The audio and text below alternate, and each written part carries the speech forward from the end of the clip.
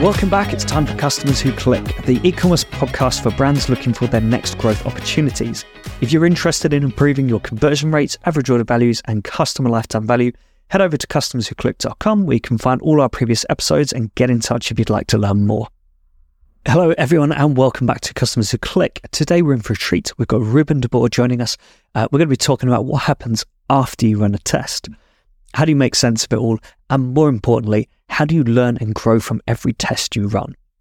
Ruben's the go-to guy for this, and he's here to share his knowledge. Let's get started. Hi, Ruben. Thanks for joining me. Would you mind just to give us a little introduction, a bit of your background and how you got to where you are today? First of all, thank you for having me, of course. Pleasure to be here. As you mentioned, my name is Ruben. I've been in the business of optimization and experimentation for over 14 years. Today, I am the lead consultant at Online Dialogue, which is an experimentation-based agency based in the Netherlands. And I'm the owner of Conversion Ideas. And with that company, I want to help people learn and thrive in experimentation for affordable prices. And I live in Amsterdam, Netherlands. Oh, very nice. Yeah, cool. So how do you get customers clicking with CRO? Do very proper research. So I think research key and test, Of course, do research and test, do data research, user research, scientific research, come up with perfect test ideas, and then test your hypothesis in an experiment, which is generally, hopefully, an A/B test. But if you don't have the traffic, you can validate through user research, for instance. But it starts with doing very proper research and getting to know your customer. It's not a number. You have to move down the funnel on your website in your customer journey. It's an actual customer and get to know that customer. Yeah. Absolutely. What is that research process? What does it look like? Do you follow the same process for every client you work with, every test, every hypothesis, or do you kind of pick and choose which research pieces are relevant at certain times? Yeah, it of course, as a consultant, the answer is always, it depends. So in this case, it of course depends on how many hours we can spend on the study. At Online Dialogue, we go to behavioral study, where we do research with multidisciplinary teams. We also do our A/B testing and experimentation with multidisciplinary teams. So generally see that our data analysts, data scientists, they dig really deep into the data. What is happening where in the customer journey, where are drop-offs, where are there hesitations. But then we see what is happening. Psychologists, we have a team of psychologists, they really try to understand why something is happening. So they have a lot of knowledge about social psychology, but they also read a lot of scientific articles related to that product, related to that market, to come up with reasons why things are happening. And meanwhile, we have UX experts who do UX research with polls, surveys, check with customer service. So we try to use a lot of resources to get a very good behavioral study and really try to understand the potential customer as well as possible. Cool. And then, I know you mentioned polls. Did you mention surveys and interviews? Yeah. Detailed customer research part. Yeah, exactly. I mean, there's so many sources, right? Besides Google Analytics, of course, and besides scientific literature, there's lots of sources you can use to learn about your users. Polls, surveys, a feedback tool, customer service, reviews, your own reviews on competitors, usability testing. I mean, there's a lot. And that all helps to there's best hypothesis. There's so much out there. Exactly. There's so much out there. It's not, obviously, it can be time consuming to do it. Yeah, but it's especially if you haven't got the individuals. Yeah, no, true. We mainly do it a lot when we start with a large new client.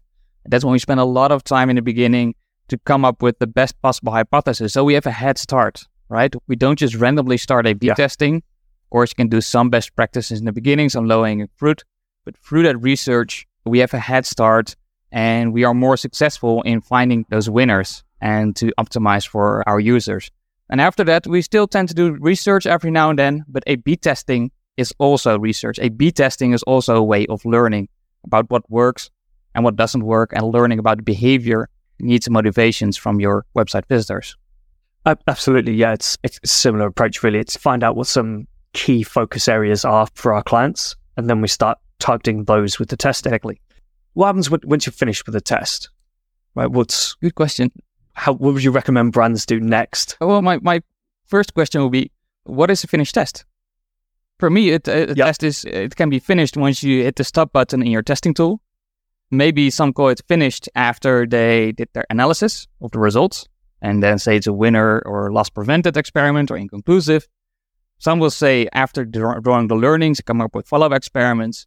For me, it's all of that, but it's also documenting the results and sharing results that are in a way that's useful for your colleagues.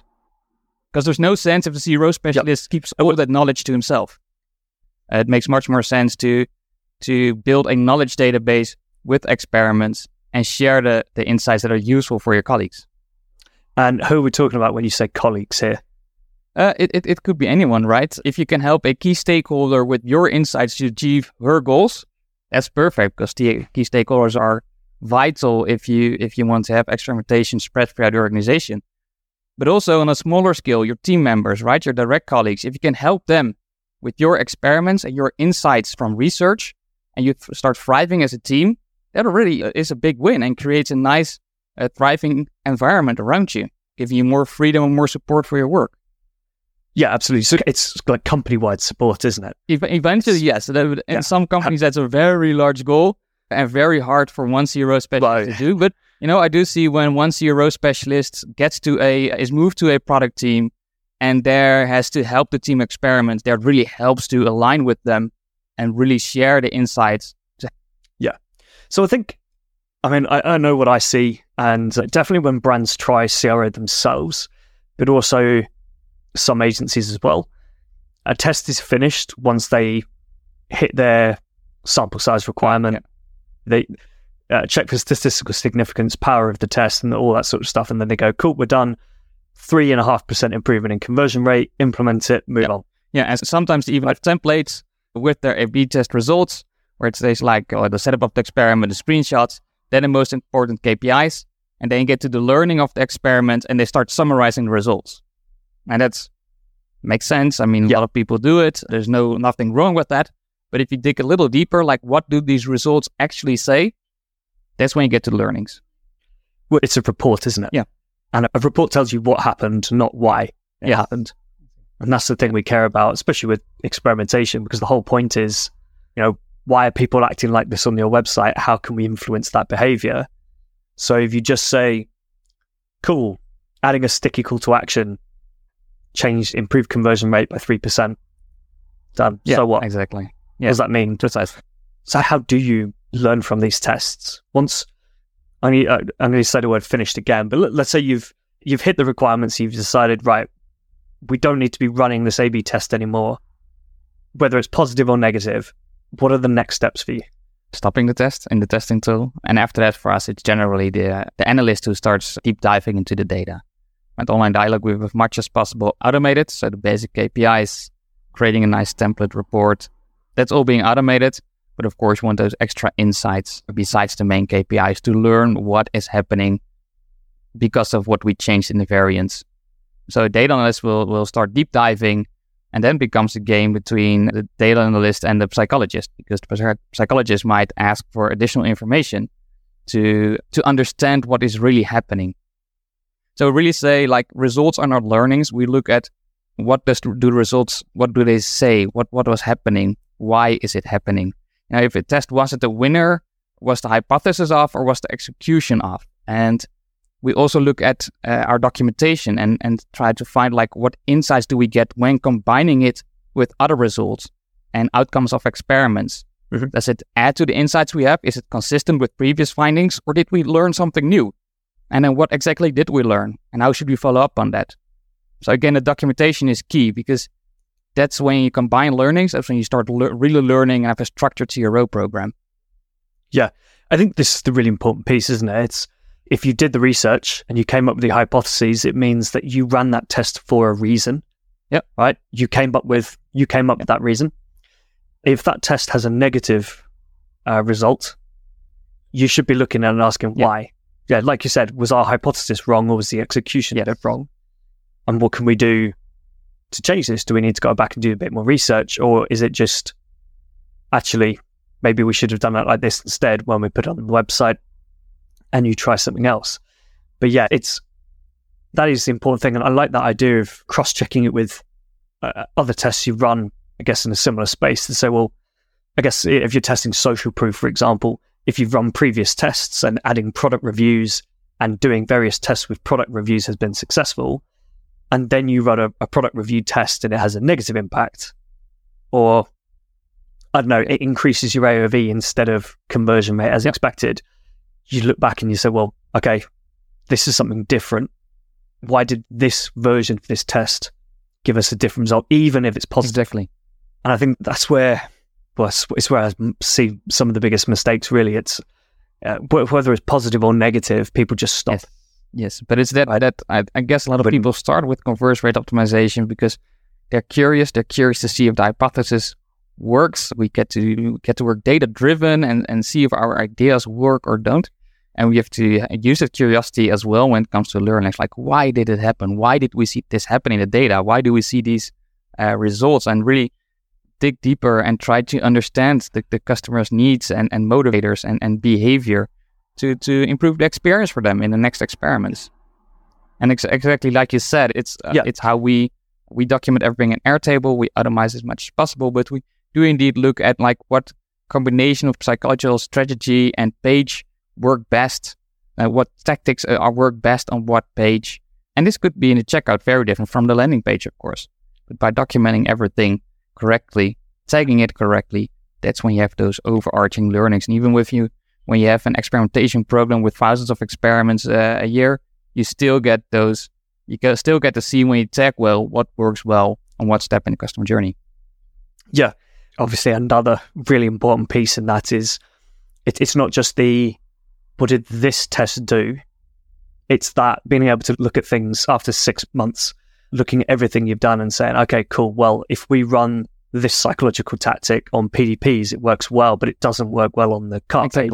And of course, you also have a single A/B test can be prone to errors.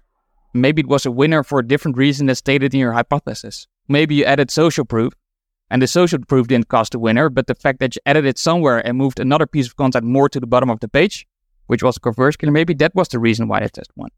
Or you could have false positives, for instance, where in the test period it states that the test was a winner, the variant was a winner, but in reality, there's no difference. And by looking, so a single A/B test is prone to errors, but by looking at a group of A/B tests, well documented, called a meta-analysis, that's when you start to see real patterns and most trustworthy patterns. Yeah, absolutely.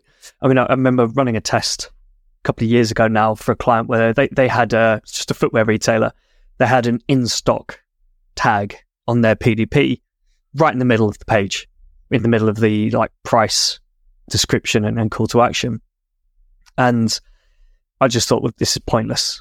Why do we need an in-stock tag? Let's tell people if it's out of stock and let's try and capture email address, but do we really need an in-stock tag? So my hypothesis at the time was, do people care about it? If we remove it, all I was really looking for was no negative result. Didn't care if it stayed flat. I wasn't looking to improve conversion rate or anything. I just wanted to make sure that wouldn't harm conversion rate. And it did have a quite positive impact on conversion rate. And actually, what we then noticed happen was it had pulled the call to action above the fold. So people could see they got a description of the product, they got the images, they got their size selection and the add to cart all in that space. And so we just kind of sped up that process for customers, really. So that, it's where that had that unintended impact, right? Removing in stock doesn't improve your conversion rates. The actual thing was bringing the call to action above the fold. That's a perfect example. There's a perfect example of like really trying to understand what happens. You see the data, but why does it happen like that? And that's an excellent example. Yeah. And I mean, there's this, you've got to do it even with your research, I suppose, as well. But before you even get to the testing stage, you've got to really understand what people are doing, why they're doing it. When you gather feedback from people, really understand what they mean by their feedback. Yeah. I mean, it's why I really dislike multi-choice surveys that have price as one of the reasons why people didn't buy, because it's always the number one option. And it's very rarely price. That is actually the problem. No, very, very true. And of course, with user research, always test, because there can be a big difference between what people say they do and what they actually do. Yeah, I mean, it's another reason to just test, right? Otherwise, you could do the research and say, well, everyone's telling us we need to do this. You do it and it flops. I interviewed, what is his name? Tyler Sullivan, I think that's his name, probably like 100 episodes ago now. He runs a golf brand, and he was saying, I think it was him who was saying this. They asked people which golf club they would like next. They released that golf club, and it flopped. Yeah, right, because they just did it based on what people tell them. And yeah, there's that. If you stick a couple of options in front of people and say, which of these would you like, they're going to select one. Yeah. Right. Yeah. Even though they might actually be thinking, I'm probably not going to buy this, but that looks cool. That would be an interesting product. People don't know that. So also in user tests, skip such questions because people simply don't know. I think it's also a quote from, I think, Henry Ford, when he said, like, if I would have asked people what they wanted, they would have said, I want a faster horse, where in fact they wanted a car. Yes. Yeah. I've heard that the quote is not true. And that he didn't actually say it, but it's a good quote and it's attributed to him, and that makes sense because he's quite a visionary, wasn't he? I do like the quote. Yeah, so the one who came up with that has a good quote. It's not Henry Ford. I suppose it might be one of these cases where someone thought of it and went, this is such a good quote, but if I quote myself saying this, no one's going to care. So I'm going to quote someone really famous. Smart. And kind of thrive off that. People believe it. It's a good experience. Yeah. Can you talk us through the documentation stuff a little bit? I know it's probably, for some, not the most exciting piece of testing. People want to see the results and then go, cool, we got an increase, let's move on. Yeah, and that's exactly what it is. What are some of the important things to document? As much as possible and as consistent as possible. Like you said, I see it often that it's not the most favorite part of most CRO specialists. And I guess that's because we just love testing and we want to move fast and set up the next experiment or next study as soon as possible. But when you, and documentation also has, on short term, it doesn't have as big of a benefit as you have on the long term when you get all those insights and goals. But I can definitely recommend to document, because when you have a lot of experiments and then you have to document everything because you lost track, that's a lot of work. But I would basically try to make it easy, but stay consistent and make it complete with the information you need, right? So don't make it like too big of a hassle. Don't add a lot of information you probably won't need, but add what is important and document everything. Document your research, document your test ideas, and again, try to automate as much as possible. Like those meta-analysis, prioritization, you can automate. Yeah, I think it's really important. And yeah, particularly don't overdo it. I think for two reasons. Firstly, it becomes a bit of a chore and something people don't want to do. And if people don't want to do it, they're more likely to not do it or not do it properly. And I think secondly, it's like some of these KPI dashboards I'm sure you've seen before as well, where there's about 50 stats being tracked on a weekly basis. And it's just being tracked for the sake of tracking it in a dashboard. No one's actually looking at it. And even if people do, half the numbers they're just not going to care about. So I think it's pick those key metrics and those key learnings and things. Don't worry about noting down every single little statistic. No, that will be too much work. And of course, there's a trade-off. And you want to document everything well to get those learnings, get those insights, get the meta-analysis. But at one point, you want to set up a new experiment, because eventually one of your goals is to run as many experiments, have as many learnings and winners as possible. So there's a trade-off somewhere. But do document, because learning is so important. It's for a structured process. It's also key to have a solid documentation, because then you have a solid structured process that is clear, it's consistent, and the same every time. It also helps with accountability, of course. Who is responsible for what step? It's ideal for planning, but also if you use a tool like Airtable, you can have automated dashboards, and you can have dashboards relevant for your team, relevant for your stakeholders. Again, make it as easy as possible, automate as much as possible, and continuously learn by building a knowledge database. Yeah. And I guess another part of it is probably, if you're getting started with this, you don't have to build out this huge Airtable dashboard with dozens of tabs and everything. Just start doing something. Like you say, stay consistent. Yeah. And find out what you really need, stay consistent. Exactly. And just over time, develop it. Yeah, exactly. I mean, I have a free course on setting up an Airtable base for CRO process. And that just helps to understand the basics of Airtable. And it sets up a basic process, which you can then use and tweak to your needs. But it helps you just to quickly get those basics right. And once you start using it, I'm sure you'll do some adjustments to the dashboard I show in the course, but you have a basis and you can work from there. And that really helps kickstart this documentation process, because for me, documentation, it really makes my life as a CRO manager, lead, consultant a lot easier. I started when I looked 10 years ago. I think 10 years ago, I was working in Excel to do my documentation. It was such a mess and such a pain. Yeah.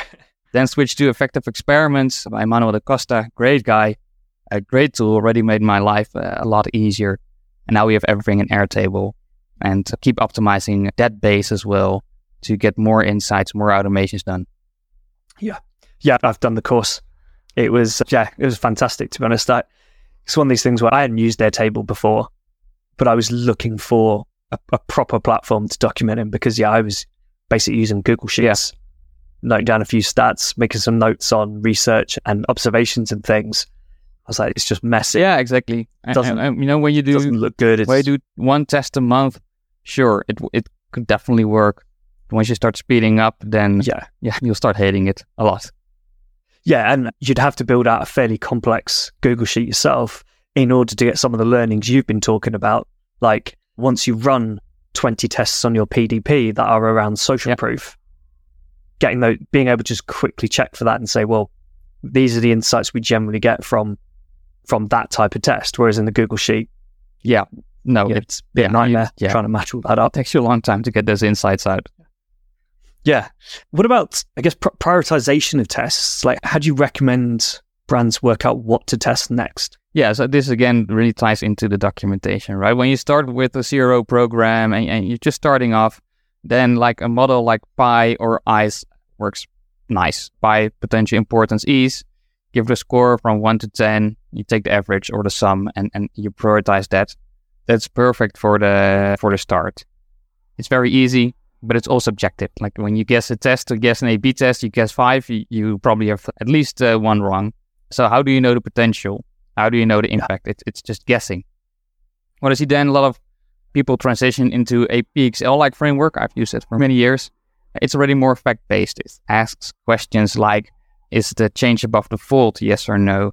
Is it based on user research? Is it based on data research? There are a couple of questions, just fact-based, where you add a 1 or a 0, and you get a total score, and that's prioritization. It's much more fact-based, so I like that a lot better.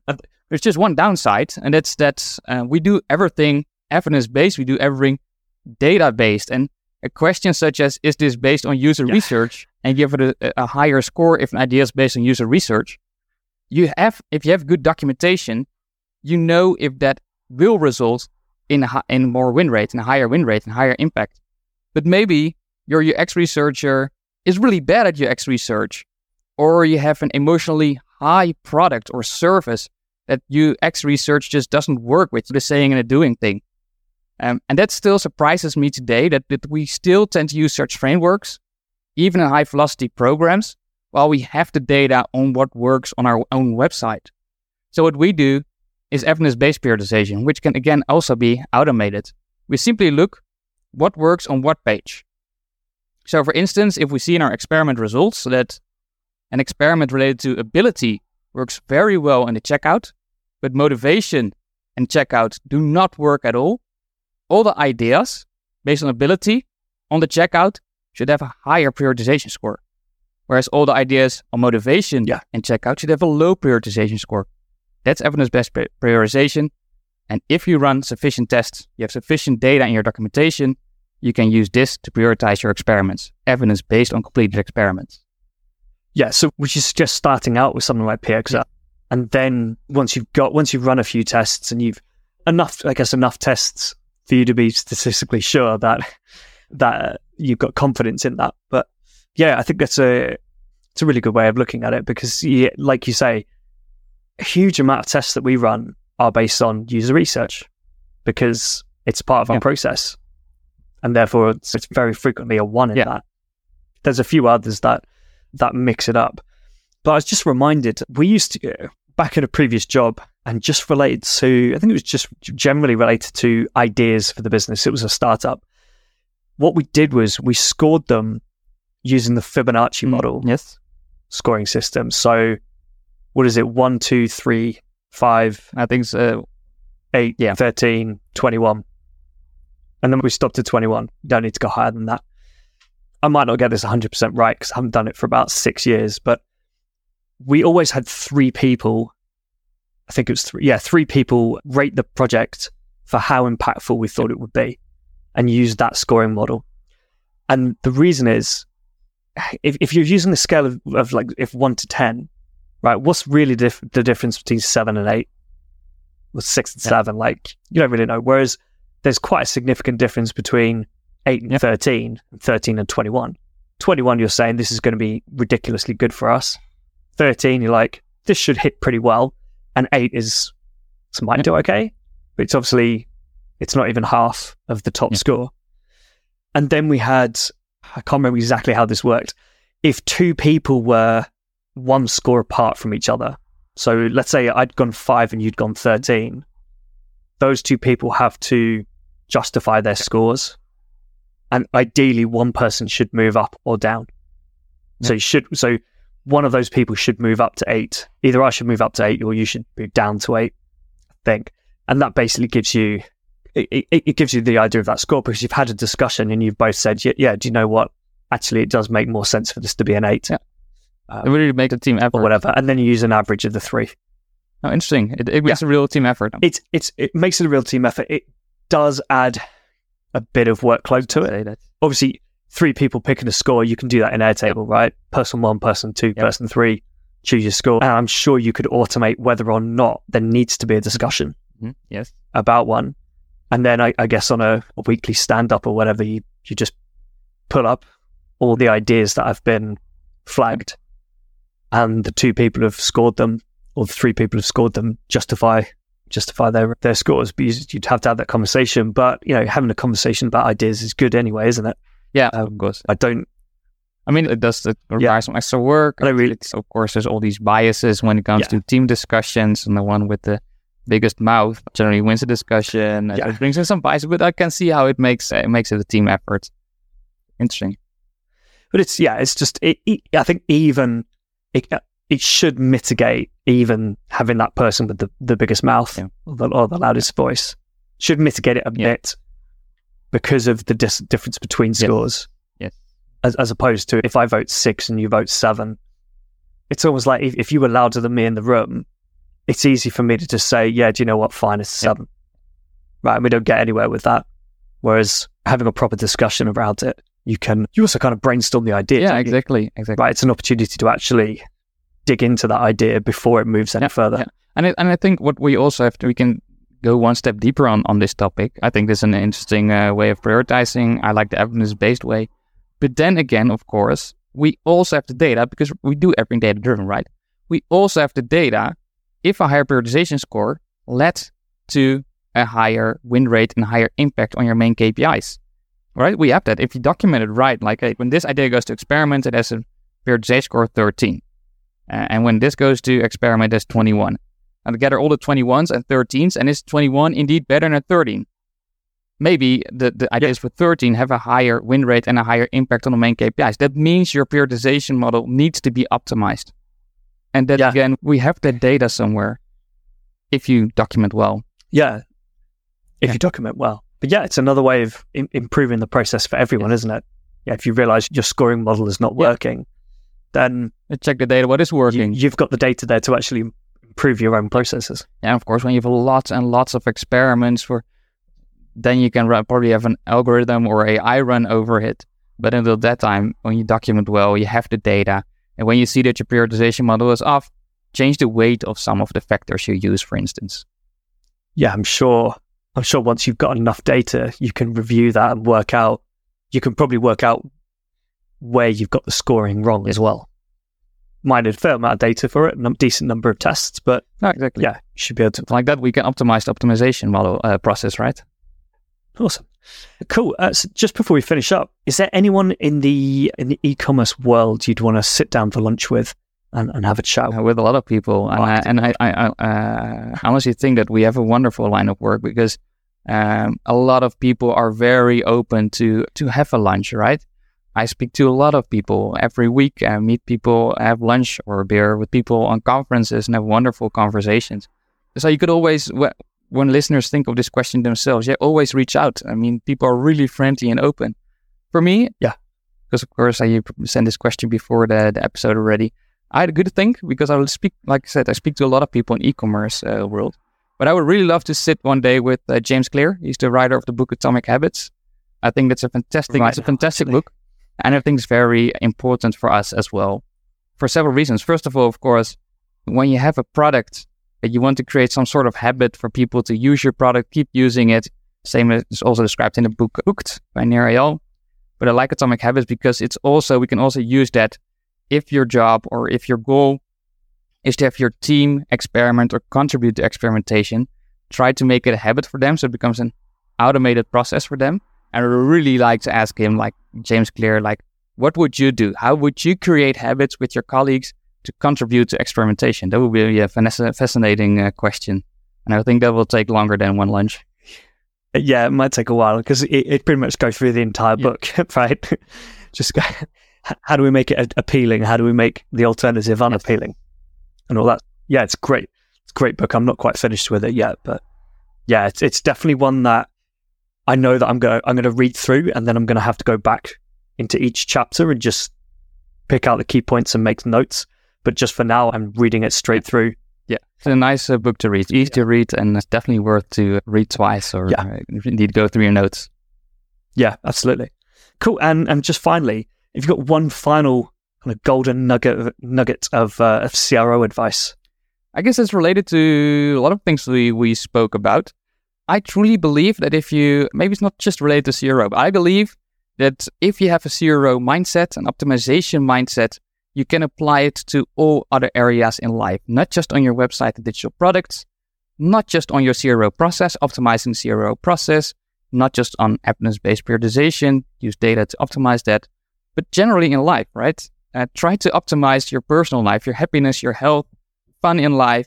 You can use this mindset. It's so precious. This willing to be curious, to be data-driven, to keep optimizing.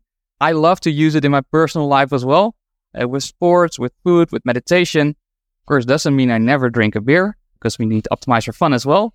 But definitely use it more than just on your digital products and your website, right? Use it everywhere and have fun. Absolutely. Yeah. I mean, I don't document it that much on my personal life, but yeah, I definitely use it for tennis, for the gym, for cooking.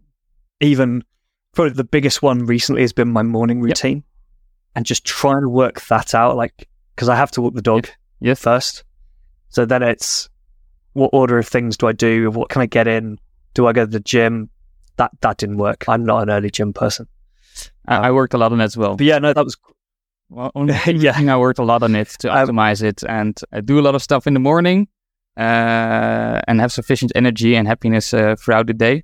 That really worked for me as well to optimize. Yeah. And then absolutely. Cool. Well, thank you so much. If anyone wants to reach out and find out more from you, what's the best way of doing that? Yeah, feel free to connect with me on LinkedIn. I would actually encourage you to connect with me on LinkedIn. Love to hear your stories. If you have any questions, feel free to ask. Always fun. So feel free to reach out there.